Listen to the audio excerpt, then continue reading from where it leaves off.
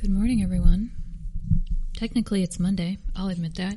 It's President's Day, and I did nothing but lay on the couch and watch cartoons yesterday. So I wanted to do my recording today and sort of keep that consistency of wrapping up the end of my weekend. So not that I need to justify my behavior, especially when I may not be releasing these for 6 weeks or so. Who knows? But that's where we're at, 9:58 a.m., and we are starting with the 31st chapter of Genesis. Jacob heard that Laban's sons were saying, "Jacob has taken everything our father owned and has gained all this wealth from what belonged to our father." And Jacob noticed that Laban's attitude toward him was not what it had been. Then the Lord said to Jacob, "Go back to the land of your fathers and to your relatives, and I will be with you." So Jacob sent word to Rachel and Leah to come out to the fields where his flocks were.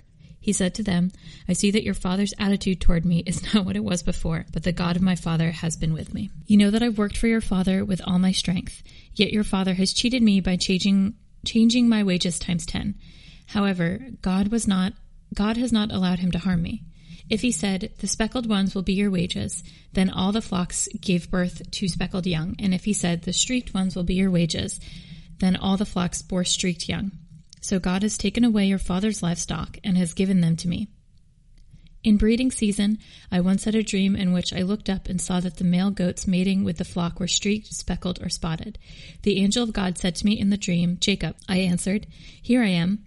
And he said, 'Look up and see that all the male goats mating with the flock are streaked, speckled, or spotted, for I have seen all that Laban has been doing to you. I am the God of Bethel, when you were anointed a pillar, and where you made a vow to me.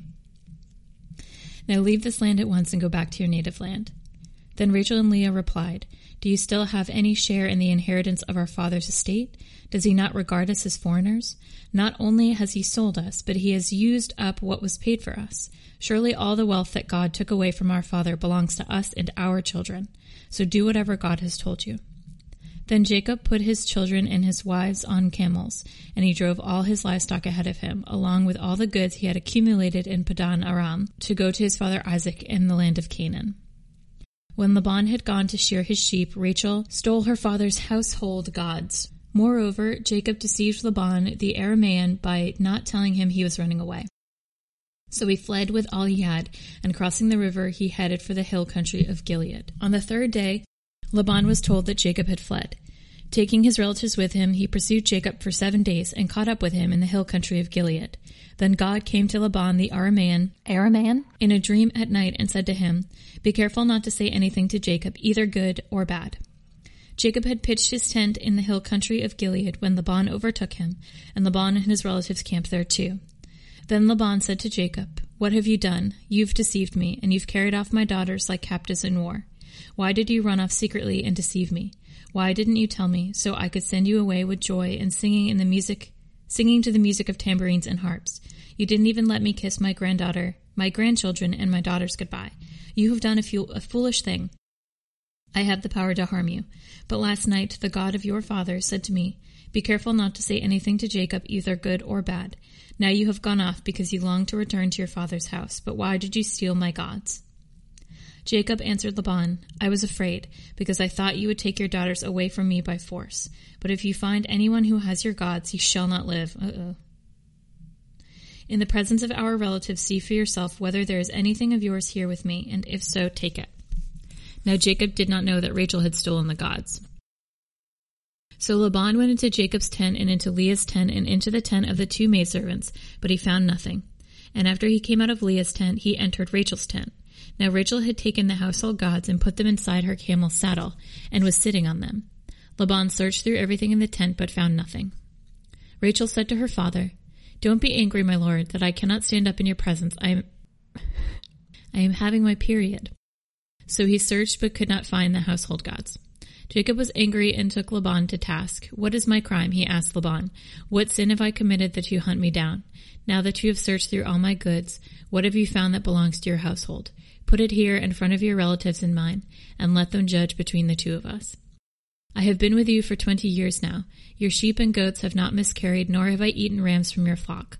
I did not bring you animals torn by wild beasts. I bore the loss myself. And you demanded payment from me for whatever was stolen by day or night. That was my situation.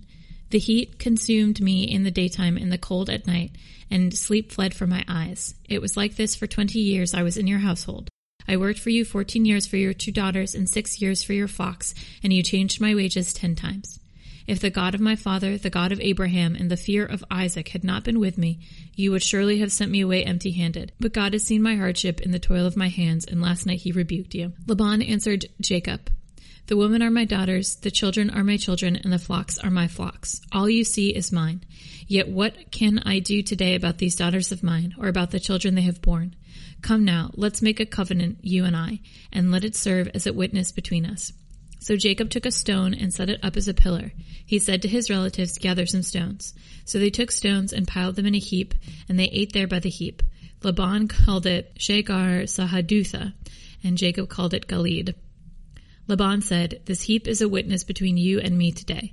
That is why it was called Galid. It was also called Mizpah, because he said, "May the Lord keep watch between you and me when we are away from each other. If you mistreat my daughters, or if you take any wives besides my daughters, even though no one is with us, remember that God is a witness between you and me." Laban also said to Jacob, "Here is this heap, and here is this pillar I have set up between you and me. The heap is a witness, and the pillar is a witness, that I will not go past this heap to your side to harm you, and that you will not go past this heap and pillar to my side to harm me. May the God of Abraham and the God of Nahor, the God of their father, judge between us." So Jacob took an oath in the name of the fear of his father Isaac, and he offered a sacrifice there in the hill of the country and invited his relatives to a meal. After they had eaten, they spent the night there. Early the next morning, Laban kissed his grandchildren and his daughters and blessed them. Then he left and returned home. Jacob also went on his way, and the angels of God met him. When Jacob saw them, he said, "This is the camp of God." And so he named the place Mahanaim. Jacob sent messages ahead of him to his brother Esau in the land of Seir, the country of Edom. He instructed them, "This is what you are to say to my master Esau. Your servant Jacob says, I have been staying with Laban and have remained there till now. I have cattle and donkeys, sheep and goats, men servants and maidservants. Now I am finding this message to my lord, that I may find favor in your eyes." When the messengers returned to Jacob, they said, "We went to your brother Esau. Now he is coming to meet you, and 400 men with him." In great fear and distress, Jacob divided the people who were with him into 2 groups, and the flocks and herds and camels as well. He thought, if Esau comes and attacks one group, the group that is left may escape. Then Jacob prayed, O God of my father Abraham, God of my father Isaac, O Lord, who said to me, "Go back to your country and your relatives, and I will make you prosper. I am unworthy of all the kindness and faithfulness you have shown your servant. I have only my staff when I cross this Jordan, but now I have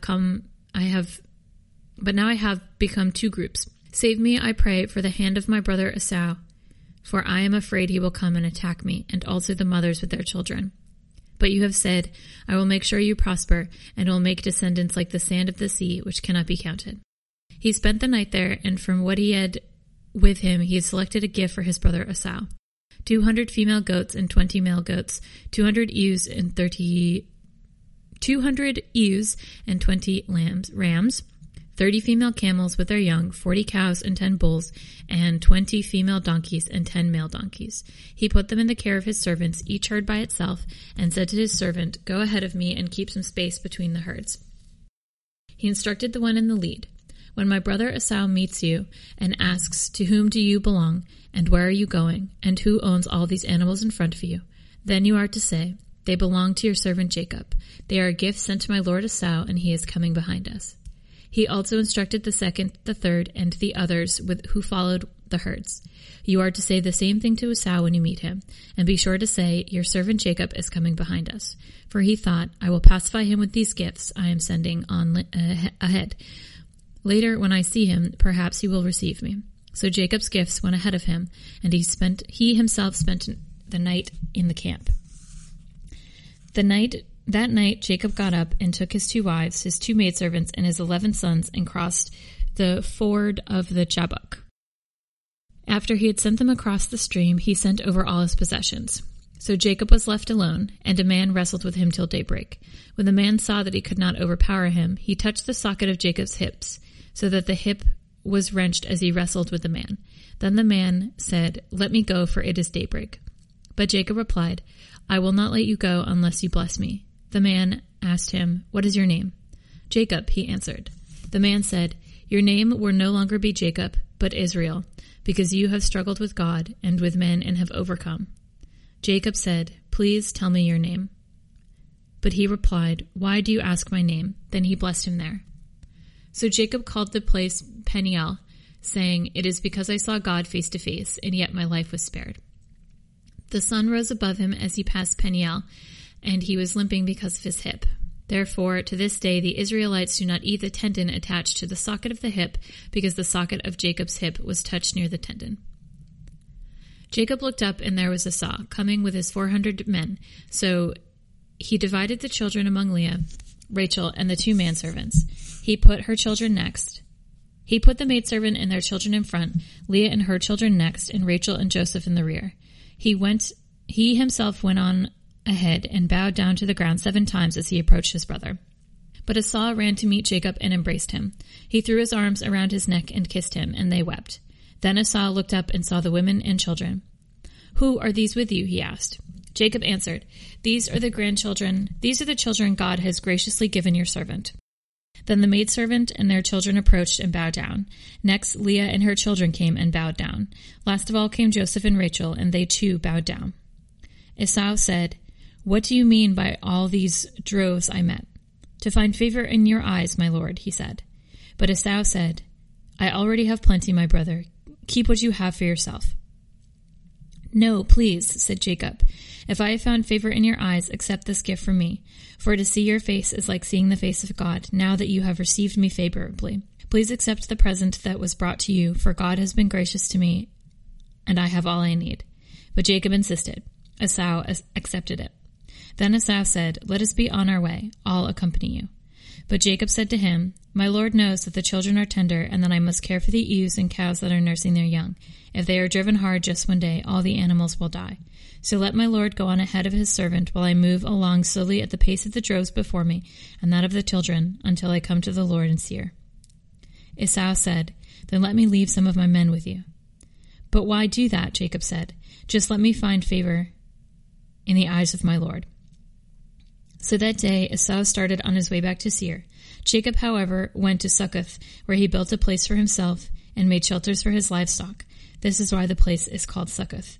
After Jacob came from Paddan Aram, he arrived safely at the city of Shechem and Canaan, and camped within sight of the city. For 100 pieces of silver he bought from the sons of Hamor, the father of Shechem, the plot of ground where he pitched his tent.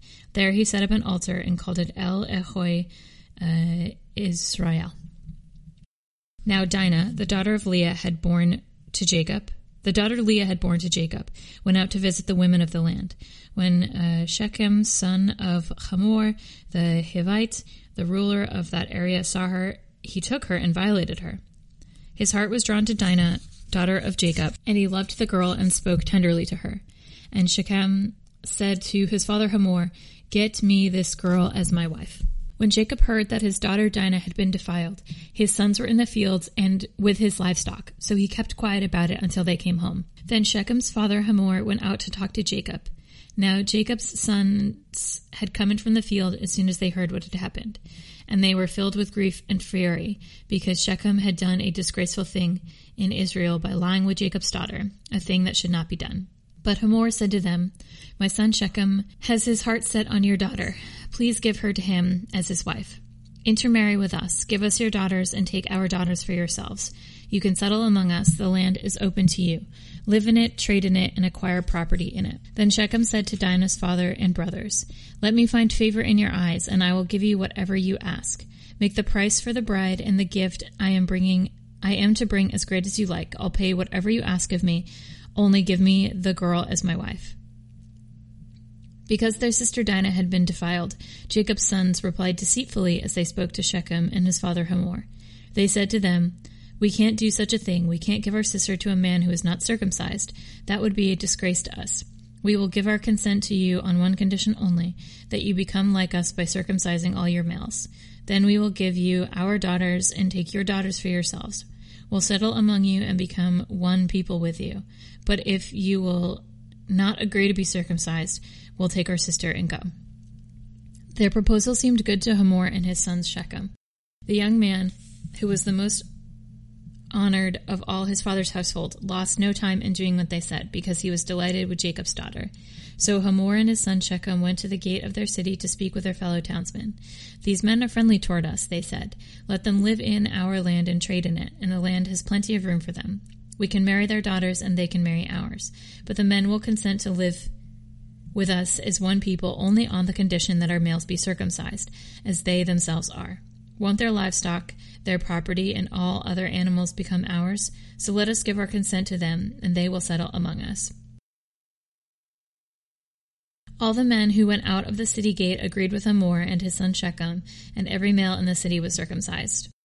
3 days later, while all of them were still in pain, 2 of Jacob's sons, Simeon and Levi, Dinah's brothers, took their swords and attacked the unsuspecting city, killing every male. They put Hamor and Shechem and his sons Shechem to the sword and took Dinah from Shechem's house and left. The sons of Jacob came upon the dead bodies and looted the city where their sister had been defiled. They seized their flocks and herds and donkeys and everything else of theirs in the city and out in the fields. They carried off all their wealth and all their women and children, taking as plunder everything in the houses. Then Jacob said to Simeon and Levi, "You have brought trouble on me by making me a stench to the Canaanites and Perizzites, the people living in this land. We are few in number, and if they join forces against me and attack me, I and my household will be destroyed." But they replied, "Should he have treated our sister like a prostitute?" Then God said to Jacob, "Go up to Bethel and settle there, and build an altar there to God, who appeared to you when you were fleeing from your brother Esau." So Jacob said to his household and to all who were with him, "Get rid of the foreign gods you have with you, and purify yourselves and change your clothes. Then come, let us go up to Bethel, where I will build an altar to God, who answered me in the day of my distress, and who has been with me wherever I have gone." So they gave Jacob all the foreign goods that they had, and the rings in their ears, and Jacob buried them under the oak at Shechem. Then they set out, and the terror of God fell upon the towns all around them, so that no one pursued them. Jacob and all the people with him came to Luz, that is Bethel, in the land of Canaan. There he built an altar, and he called the place El Bethel, because it was there that God revealed himself to him when he was fleeing from his brother. Now Deborah, Rebekah's nurse, died, and was buried under the oak below Bethel, so it was named Elon Bakuth. After Jacob returned from Paddan Aram, God appeared to him and blessed him. God said to him, "Your name is Jacob, but you will no longer be called Jacob. Your name will be Israel." So he named him Israel. And God said to him, "I am God Almighty. Be fruitful and increase in number. A nation and a community of nations will come from you, and kings will come from your body. The land I give to Abraham and Isaac I also give to you, and I will give the land to your descendants after you." Then God went up from him at the place where he had talked with him. Jacob set up a stone pillar in the place where God had talked to him, and he poured out a drink offering it, and he also poured oil on it. Jacob called the place where God had talked with him Bethel. Then they moved on from Bethel. While there was still some distance between Ephrath, Rachel began to give birth and had great difficulty. And as she was having great difficulty in childbirth, the midwife said to her, "Don't be afraid, for you have another son." And she breathed her last, for she was dying. She named her son Benoi, but his father named him Benjamin. So Rachel died and was buried on the way to Ephrath, that is Bethlehem. Over her tomb, Jacob set up a pillar, and to this day that pillar marks Rachel's tomb. Israel moved on again and pitched his tent beyond Migdal Eder. While Israel was living in that region, Reuben went in and slept with his father's concubine, Bilhah, and Israel heard of it. Jacob had 12 sons. Oh no. The sons of Leah: Reuben, the firstborn of Jacob, Simeon, Levi, Judah, Issachar, and Zebulun. The sons of Rachel: Joseph and Benjamin. The sons of Rachel's maidservant Bilhah: Dan and Naphtali. The sons of Leah's maidservant Zilpah: Gad and Asher. These were the sons of Jacob, who were born to him in Paddan Aram. Jacob came home to his father Isaac in Mamre, near Kiriath Arba, that is Hebron, where Abraham and Isaac had stayed. Isaac lived 180 years. Then he breathed his last and died, and was gathered to his people, old and full of years, and his son Esau and Jacob buried him. This is the account of Esau, that is Edom. Esau took his wives from the women of Canaan, Adah, daughter of Elon the Hittite, and Oholibamah, daughter of Anah, and granddaughter of Zibeon the Hivite. Also Basemath, daughter of Ishmael, and daughter of Nebaioth. Adah bore Eliphaz to Esau, Basemath bore Reuel, and Oholibamah bore Jesu, Jalam, and Korah. These were the sons of Esau, who were born to him in Canaan. Esau took his wives and sons and daughters and all the members of their household, as well as his livestock and all other animals and all the goods he had acquired in Canaan, and moved to a land some distance from his brother Jacob. Their possessions were far too great for them to remain together. The land where they were staying could not support them both because of their livestock. So Esau, that is Edom, settled in the hill country of Seir. This is the account of Esau, the father of Edomites, in the hill country of Seir. These are the names of Esau's sons: Eliphaz, the son of Esau's wife Adah, and Reuel, the son of Esau's wife Basemath. The son of Eliphaz, Teman, Omar, Zepho, Gatam, and Kenaz. Esau's son Eliphaz also had a concubine named Timnah, who bore him Amalek. These were grandsons of Esau's wife Adah. The sons of Reuel, Nahath, Zerah, Shammah, and Mizah. These were grandsons of Esau's wife Basemath. The sons of Esau's wife Oholibamah, daughter of Anah, and granddaughter of Zibeon, whom she bore to Esau, Jehush, Jalam, and Korah. These were chiefs among Esau's descendants. The sons of Eliphaz, the firstborn of Esau, chiefs Teman, Omar, Zepho, Kenaz, Korah, Gatam, Amalek. These were the chiefs' descendants from Eliphaz in Edom. They were grandsons of Adah. The sons of Esau's son Reuel, chiefs Nahath, Zerah, Shammah, and Mizah. These were the chiefs descended from Reuel in Edom. They were grandsons of Esau's wife Basemath.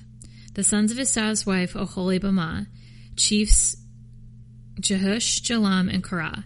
These were the chiefs descended from Esau's wife Oholibamah, daughter of Anah. These were the sons of Esau, that is Edom, and these were their chiefs.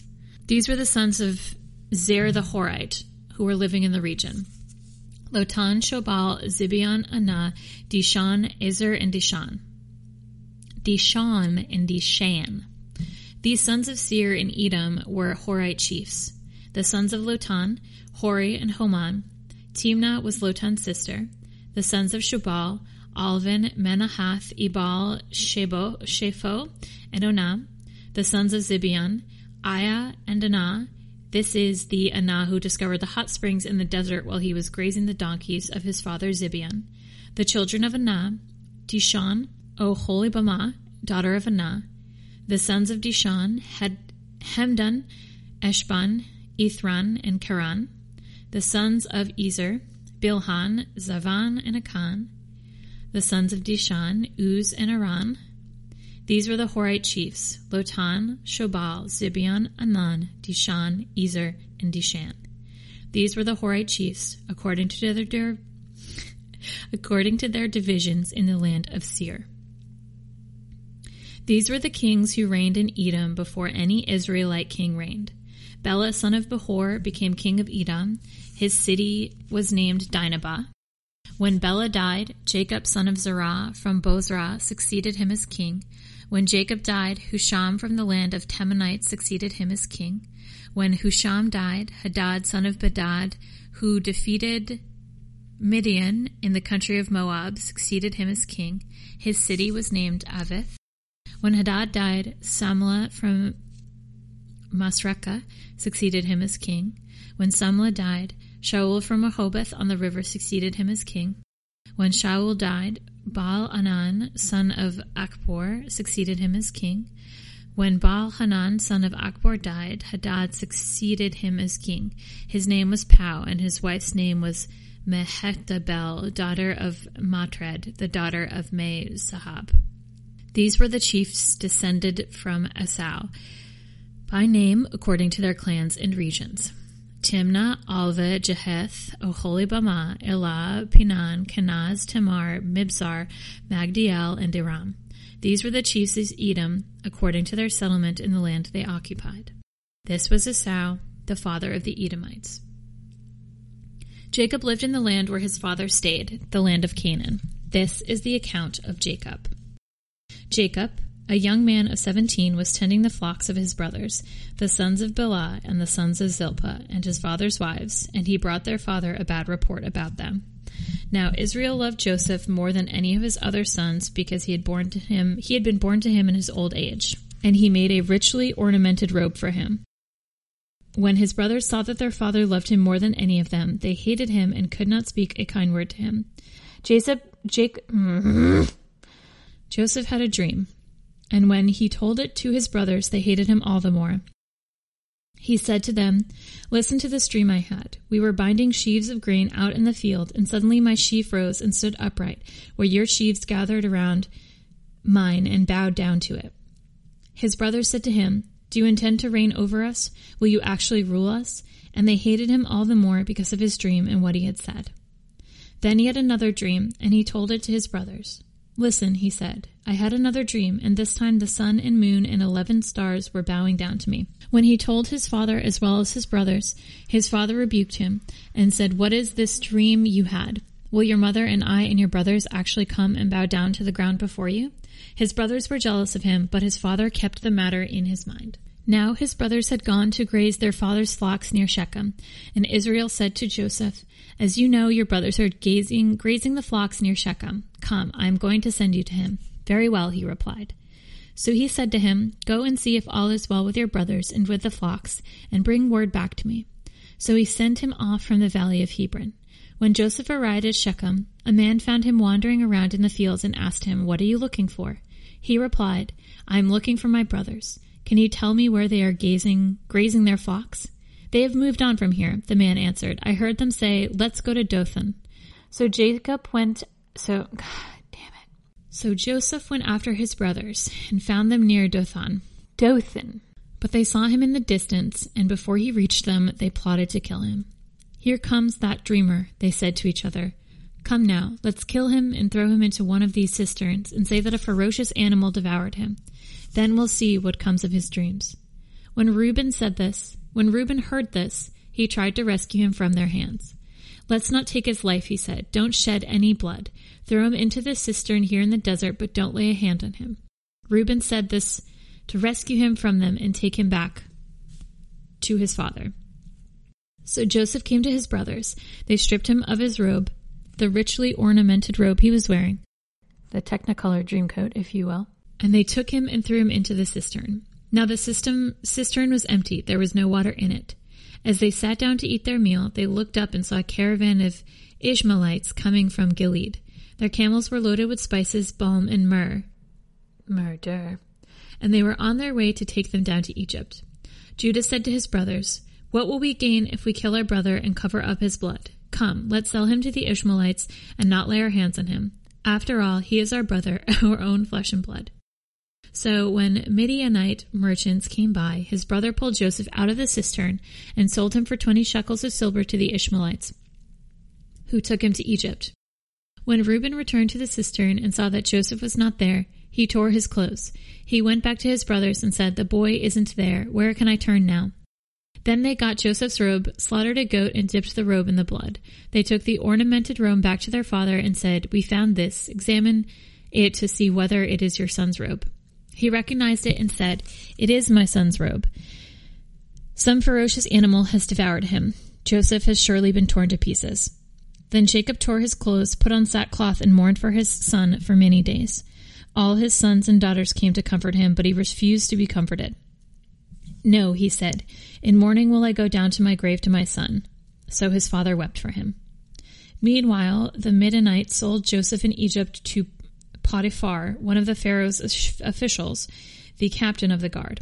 At that time, Judah left his brothers and went down to stay with a man in Adullam Adullam named Hira. Then Judah met the daughter of a Canaanite man named Shua. He married her and lay with her. She became pregnant and gave birth to a son, who was named She conceived again and gave birth to a son named Onan. She gave birth to still another son and named him Shelah. It was at Kizib that she gave birth to him. Judah got a wife for his firstborn,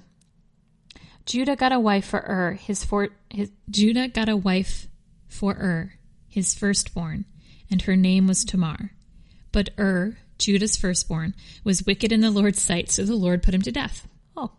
Then Judah said to Onan, lie with your brother's wife and fulfill your duty to her as a brother-in-law to produce offspring for your brother. But Onan knew that the offspring would not be his, so whenever he lay with his brother's wife, he spilled his semen on the ground to keep from producing offspring for his brother.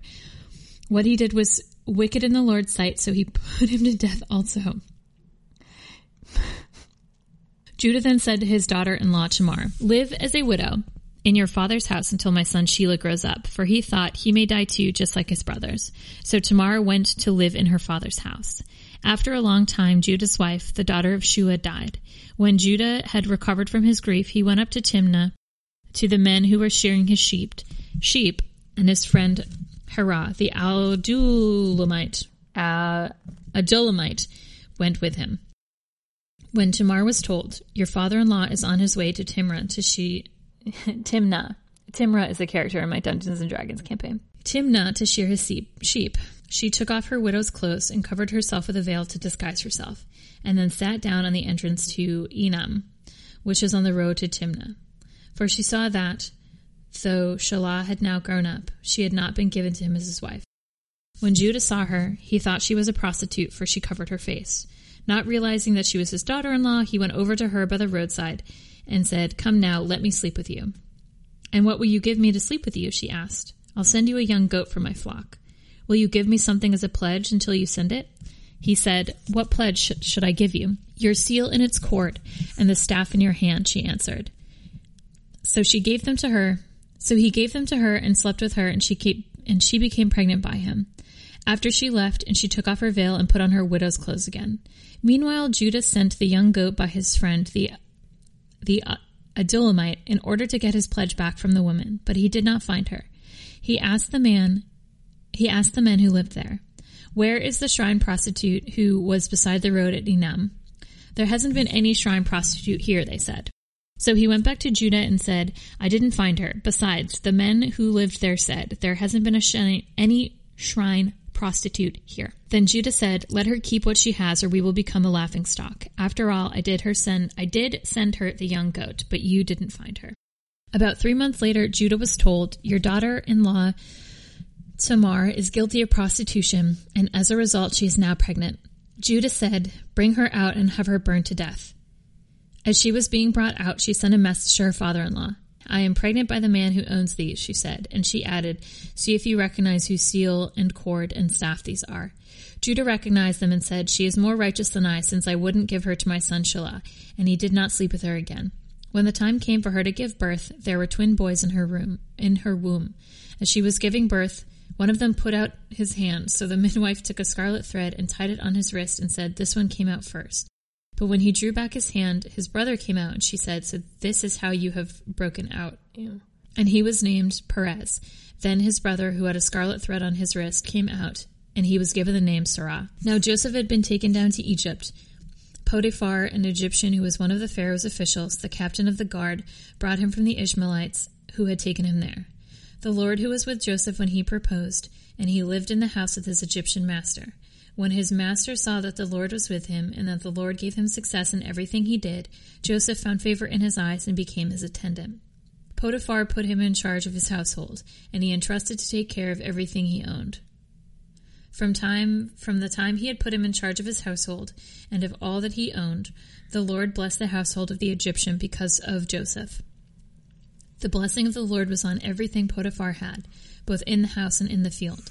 So he left in Joseph's care everything he had. With Joseph in charge, he did not concern himself with anything except the food he ate. Now Joseph was well built and handsome. Same. And after a while, his master's wife took notice of Joseph and said, come to bed with me. But he refused. With me in charge, he told her, my master does not concern himself with anything in the house. Everything he owns he has entrusted to my care. No one is greater in this house than I am. My master has withheld nothing from me except you, because you are his wife. How then could I do such a wicked thing and sin against God? And though she spoke to Joseph day after day, he refused to go to bed with her or even be with her. One day he went into the house to attend his duties, and none of the household servants were inside. She caught him by his cloak and said, "Come to bed with me." But he left his cloak in her hand and ran out to the house. When she saw that he had left his cloak in her hand and had run out of the house, she called her household servants. "Look," she said to them, "this Hebrew is brought to us to make sport of us. He came in here to sleep with me, but I screamed. When he heard me scream for help, he left his cloak beside me and ran out of the house." She kept his cloak behind her until his master came home. Then she told him this story.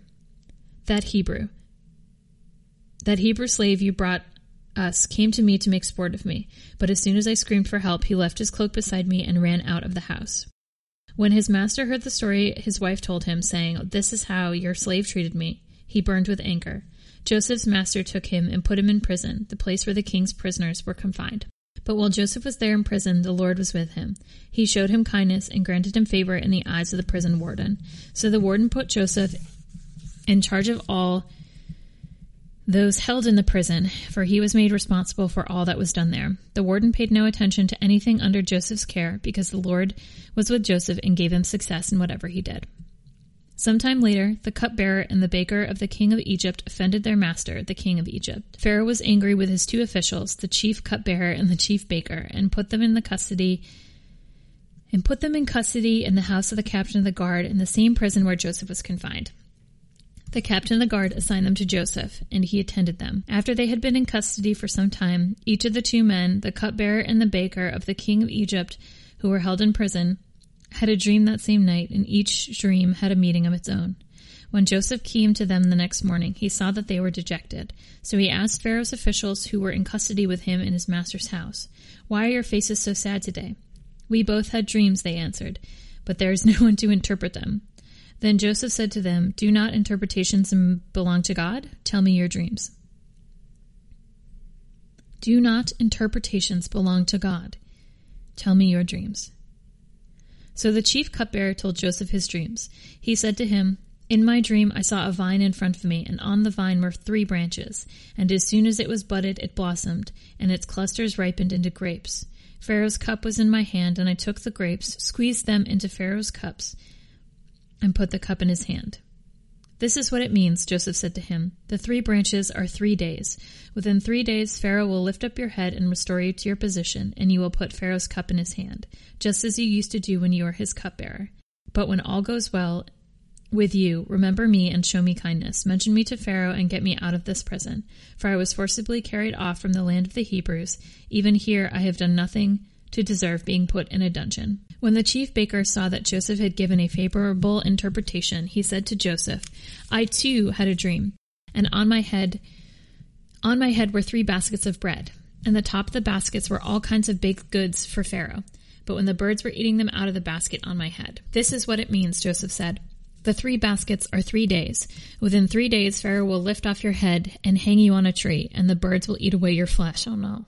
Now the 3rd day was Pharaoh's birthday, and he gave a feast for all his officials. He lifted up the heads of the chief cupbearer and the chief baker in the presence of his officials. He restored the chief cupbearer to his position, so that he once again put the cup into Pharaoh's hands. But he hanged the chief baker, just as Joseph had said to them in the interpretation. The chief cupbearer, however, did not remember Joseph. He forgot him. When 2 full years had passed, Pharaoh had a dream. He was standing by the Nile, when out of the river came up 7 cows, sleek and fat, and they grazed among the reeds. Among them 7 other cows, ugly and gaunt, came out of the Nile and stood beside those on the river bank. And the cows that were ugly and gaunt ate up 7 sleek and fat cows. The Pharaoh woke up. He fell asleep again and had a second dream. 7 heads of grain, healthy and good, were growing on a single stalk. After them 7 other heads of grain sprouted, thin and scorched by the east wind. The thin heads of grain swallowed up the 7 healthy, full heads. Then Pharaoh woke up. It had been a dream. In the morning his mind was troubled, so he sent for all the magicians and wise men of Egypt. Pharaoh told them his dreams, but no one could interpret them. interpret them for him." Then the chief cupbearer said to Pharaoh, "Today I am reminded of my shortcomings. Pharaoh was once angry with his servants, and he imprisoned me and the chief baker in the house of the captain of the guard. Each of us had a dream in the same night. Each dream had a meaning of its own. Now a young Hebrew was there with us, a servant of the captain of the guard. We told him our dreams, and he interpreted them for us, giving each man the interpretation of his dream. And things turned out exactly as he interpreted them to us. I was restored to my position, and the other man was hanged." So Pharaoh sent for Joseph, and he was quickly brought from the dungeon. When he had shaved and changed his clothes, he came before Pharaoh. Pharaoh said to Joseph, "I had a dream, and no one can interpret it, but I have heard it said of you that when you hear a dream you can interpret it." "I cannot do it," Joseph replied to Pharaoh, "but God will give Pharaoh the answer he desires." Then Pharaoh said to Joseph, "In my dream I was standing on the bank of the Nile, when out of the river came up 7 cows, fat and sleek, and they grazed among the reeds. After them 7 other cows came up, scrawny and very ugly and lean. I have never seen such ugly cows in all the land of Egypt. The lean, ugly cows ate up the 7 fat cows that came out first. But even after they ate them, no one could tell that they had done so. They looked just as ugly as before. Then I woke up. In my dreams I also saw 7 heads of grain, full and good, growing on a single stalk. After them 7 other heads sprouted and withered and thinned and scorched by the east wind. The thin heads of grain swallowed up the 7 good heads. I told this to the magicians, but none could explain it to me." Then Joseph said to Pharaoh, "The dreams of Pharaoh are one and the same. God has revealed to Pharaoh what he is about to do. The 7 good cows are 7 years, and the 7 good heads of grains are 7 years. It is one and the same dream. The 7 lean, ugly cows that came up after are 7 years, and so are the 7 worthless heads of grain scorched by the east wind.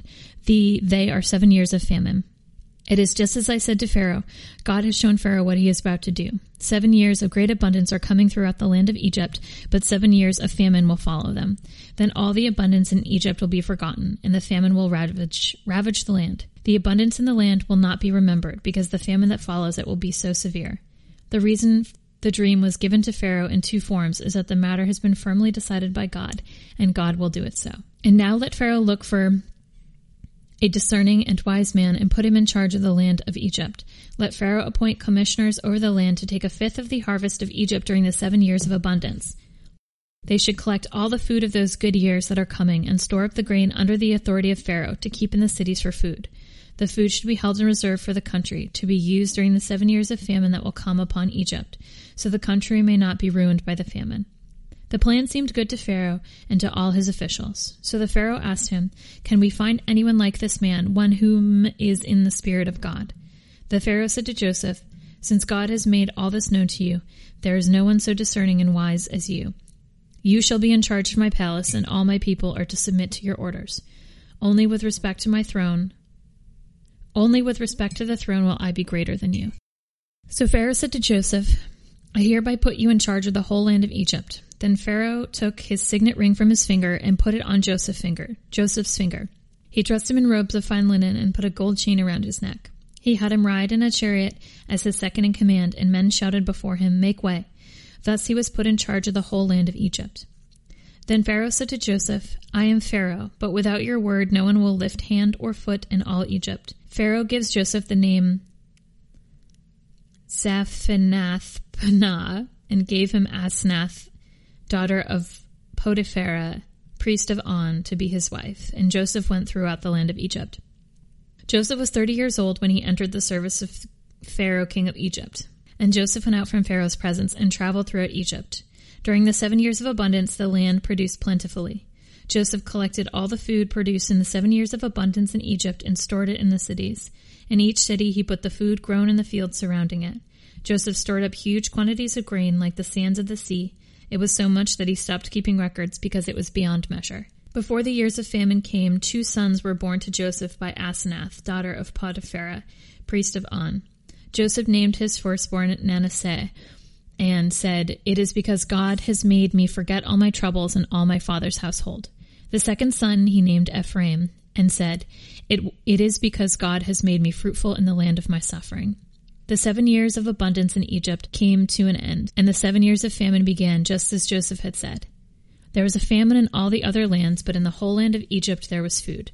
Then all Egypt began to feel the famine, and the people cried to Pharaoh for food. Then Pharaoh told all the Egyptians, "Go to Joseph and do what he tells you." When the famine had spread over the whole country, Joseph opened the storehouses and sold grain to Egyptians, and the famine was severe throughout Egypt. And all the countries came to Egypt to buy grain from Joseph, because the famine was severe in all the world. When Jacob learned that there was grain in Egypt, he said to his sons, "Why do you just keep looking at each other?" He continued, "I have heard that there is grain in Egypt. Go down there and buy some for us, so that we may live and not die." The 10 of Joseph's brothers went down to buy grain from Egypt. But Joseph did not send Benjamin, Joseph's brothers, with the others, because he was afraid that harm might come to him. So Israel's sons were among those who went to buy grain, for the famine was in the land of Canaan also. Now Joseph was the governor of the land, the one who sold grain to all his people. So when Joseph's brothers arrived, they bowed down to him with their faces to the ground. As soon as Joseph saw his brothers, he recognized them, but he pretended to be a stranger and spoke harshly to them. "Where do you come from?" he asked. "From the land of Canaan," they replied, "to buy food." Although Joseph recognized his brothers, they did not recognize him. Then he remembered his dreams about them and said to them, "You are spies. You have come to see where our land is unprotected." "No, my lord," they answered. "Your servants have come to buy food. We are all sons of one man. Your servants are honest men, not spies." "No," he said to them, "you have come to see where our land is unprotected." But they replied, "Your servants were 12 brothers and the sons of one man who lived in the land of Canaan. The youngest is now with our father, and one is no more." Joseph said to them, "It is just as I told you. You are spies, and this is how you will be tested. As surely as Pharaoh lives, you will not live to see this place unless your youngest brother comes here. Send one of your numbers to go get your brother. The rest of you will be kept in prison, so your words may be tested to see if you are telling the truth. If you are not, then as surely as Pharaoh lives, you are spies." And he put them all in custody for 3 days. On the 3rd day, Joseph said to them, "Do this, and you will live, for I fear God. If you are an honest man, let one of your brothers stay here in prison, while the rest of you go and take grain back for your starving households. But you must bring your youngest brother to me, so that your words may be verified and that you may not die." This they proceeded to do. They said to one another, "Surely you are being punished because of your brother. We saw how distressed he was when he pleaded for his life, but we would not listen. This is why this distress has come upon us." Reuben replied, "Didn't I tell you not to sin against the boy? But you wouldn't listen. Now he must give an accounting for his blood." They did not realize that Joseph could understand them, since he was using an interpreter. He turned away from them and began to weep, but then turned back and spoke to them again. He had Simeon taken from them and bound before their eyes. Joseph gave orders to fill their bags with grain, to put each man's silver back in his sack, and to give them provisions for their journey. After this was done for them, they loaded their grain on their donkey and left. At the place where they stopped for the night, one of them opened the sack to get feed for his donkey, and he saw his silver in the mouth of the sack. "My silver has been returned," he said to his brothers. "Here it is in my sack." Their hearts sank when they turned to each other trembling and said, "What is this that God has done to us?" When they came to their father Jacob in the land of Canaan, they told him all that had happened to them. They said, "The man who is lord over the land spoke harshly to us and treated us as though we were spying on the land. But we said to him, 'We are honest men, we are not spies. We were 12 brothers, son of one father, one who is no more, and the youngest is now with our father in Canaan.' Then the man who is lord over the land said to us, 'This is how I will know whether you are honest men. Leave one of your brothers with me, and take food for your starving households and go. But bring your youngest brother to me, so I know that you are not spies, but honest men. And then I will give your brother back to you, and you can trade in the land.' As they were emptying their sacks, there in each man's sack was his pouch of silver. When they and their father saw the money pouches, they were frightened. Their father Jacob said to them, 'You have deprived me of my children. Joseph is no more, and Simeon is no more, and now you want to take Benjamin. Everything is against me.' Then Reuben said to his father, 'You may put both of my sons to death if I do not bring him back to you, and trust him in my care, and I will bring him back.' But Jacob said, 'My son will not go down there with you. His brother is dead, and he is the only one left. If harm comes to him on the journey you are taking, you will bring my gray head down to the grave in sorrow.' Now the famine was still severe in the land. So when they had eaten all the grain they had brought from Egypt, their father said to them, 'Go back and buy us a little more food.' But Judah said to him, 'The man warned us solemnly, "You will not see my face again unless your brother is with you. And if you will send your brothers along with us, we will go down and buy food. But if you will not send him, we will not go down, because the man has said to us, "You will not see my face again unless your brother is with you." Israel asked, "Why did you bring this trouble on me by telling the man you had another brother?" They replied, "The man questioned us closely about ourselves and our family. 'Is your brother still living?' he asked us. 'Do you have another brother?' We simply answered his questions. How were we to know he would say, 'Bring your brother down here'?" Then Judah said to Israel, his father, "Send the boy along with me, and we will go at once, so that we and your children may live and not die. I myself will guarantee his safety. You can hold me personally responsible for him. If I do not bring him back and set him before you, I will bear the blame before you all my life. And as it is, if we are not delayed, we could have gone and returned twice." Then their father Israel said to them, "If it must be, then do this. Put some of the best products of the land in your bag and take them down to the man as a gift, a little balm and a little honey, some spices and myrrh, some pistachio nuts and almonds. Take double the amount of silver with you, for you must return the silver that was put back into the mouths of your sack. Perhaps it was a mistake. Take your brother also and go back to the man at once. And may God Almighty grant mercy before the man so that he will let your own brother and Benjamin come back with you. As for me, if I am bereaved, I am bereaved." So the men took the gifts and doubled the amount of silver, and Benjamin also. They hurried down to Egypt and presented themselves to Joseph. When Joseph saw Benjamin with them, he said to the steward of his house, "Take these men to my house, slaughter an animal, and prepare dinner. They are to eat with me at noon." The man did as Joseph told him, and took the men to Joseph's house. Now the men were frightened when they were taken to his house. They thought, "We were put into our sacks the first time. He wants us to attack and overpower us and seize us as slaves and take our donkeys." So they went up to Joseph's stewards and spoke to him at the entrance of the house. "Please, sir," they said, "we came down here the first time to buy food. But at the place where we stopped for the night, we opened our sacks, and each of us found his silver, the exact weight, in the mouth of the sack. So we have brought it back with us. We've also brought additional silver with us to buy food. We don't know who put our silver in our packs."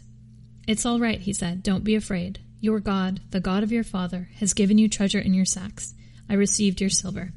Then he brought Simeon out to them. The steward took the men into Joseph's house, gave them water to wash their feet, and provided fodder for their donkeys. They prepared their gifts for Joseph's arrival at noon, because they had heard that they were to eat there. When Joseph came home, they presented to him the gifts they had brought into the house. They bowed down before him to the ground. He asked them how they were, and then he said, "How is your aged father you told me about? Is he still living?" They replied, "Your servant, our father, is still alive and well," and they bowed low to pay him honor. And when they looked about and saw his brother Benjamin, his own mother's son, he asked, "Is this your youngest brother, the one you told me about?" And he said, "God be gracious to you, my son." Deeply moved at the sight of his brother, Joseph hurried out and looked for a place to weep. He went into his private room and wept there. After he had washed his face, he came out, and controlling himself, he said, "Serve the food." They served him by himself, the brothers by themselves, and the Egyptians who ate with them themselves, because Egyptians could not eat with Hebrews, for that is detestable for Egyptians. The men had been seated before him in order of their ages from the firstborn to the youngest, and they looked at each other in astonishment. When portions were served to them from Joseph's table, Benjamin's portion was 5 times as much as everyone else. So they feasted and drank freely with him. Now Joseph gave these instructions to the steward of all his house. "Fill the men's sack with as much food as they can carry, and put each man's silver in the mouth of his sack. Then put my cup, the silver one, in the mouth of the youngest sack, along with the silver for his grain." And they did as Joseph said. As morning dawned, the men were sent on their way with their donkeys. They had not gone far from the city when Joseph said to his steward, "Go after those men at once, and when you catch up with them, say to them, 'Why have you repaid good with evil? This isn't the cup my master drinks from. Isn't this the cup my master drinks from, and also uses for divination? This is a wicked thing that you have done.'" When he caught up with them, he repeated those words. But they said to him, "Why does my lord say such things? Far be it from your servants to do anything like that. We even brought back to you from the land of Canaan the silver we found inside the mouths of our sacks. Why would we steal silver or gold from your master's house? If any of your servants is found to have it, he will die, and the rest of us will become my lord's slaves." "Very well then," he said, "let it be as you say. Whoever is found to have it will become my slave, as the rest of you will be free from blame." Each of them quickly lowered his sack to the ground and opened it. Then the steward proceeded to search, beginning with the oldest and ending with the youngest. And the cup was found in Benjamin's sack. At this they tore their clothes. Then they loaded their donkeys and returned to the city. Joseph was still in the house when Judah and his brothers came in, and they threw themselves to the ground before him. Joseph said to them, "What is this that you have done? Don't you know that a man like me can find things out by divination?" "What can we say to my lord?" Judah replied. "What can we say? How can we prove our innocence? God has uncovered your servant's guilt. We are now my lord's slaves, we ourselves, and the one who is found to have the cup." But Joseph said, "Far be it from me to do such a thing. Only the man who was found to have the cup will become my slave. The rest of you go back to your father in peace." Then Judah went up to him and said, "Please, my lord, let your servant speak a word to my lord. Do not be angry with your servant, though we are equal to Pharaoh himself." My lord asked his servants, "Do you have a father or a brother?" And he answered, "We have an aged father, and there is a young son born to him in his old age. His brother is dead, and he is the only one of his mother's sons left, and his father loves him." Then you said to your servants, "Bring him down to me so I can see him for myself." And we said to my lord, "The boy cannot leave his father. If he leaves him, his father will die." But you told your servants, "Unless your younger brother comes down with you, you will not see my face again." When we went back to your servant, my father, we told him what my lord had said. Then our father said, "Go back and buy a little more food." And we said, "We cannot go down. Only if our youngest brother is with us will we go. We cannot see the man's face unless our youngest brother is with us." Your servant, my father, said to us, "We know that your wife bore me 2 sons. One of them went away from me." And I said, "He has surely been torn to pieces, and I have not seen him since. If you take this one from me too, and harm comes to him, you will bring my gray head down to the grave in misery. So now if the boy is not with us when I go back to your servant my father, and if my father, whose life is closely bound with the boy's life, sees that the boy isn't there, he will die. Your servants will bring the gray head of our father down to the grave in sorrow." Your servant guaranteed the boy's safety to my father. I said, "If I do not bring him back to you, I will bear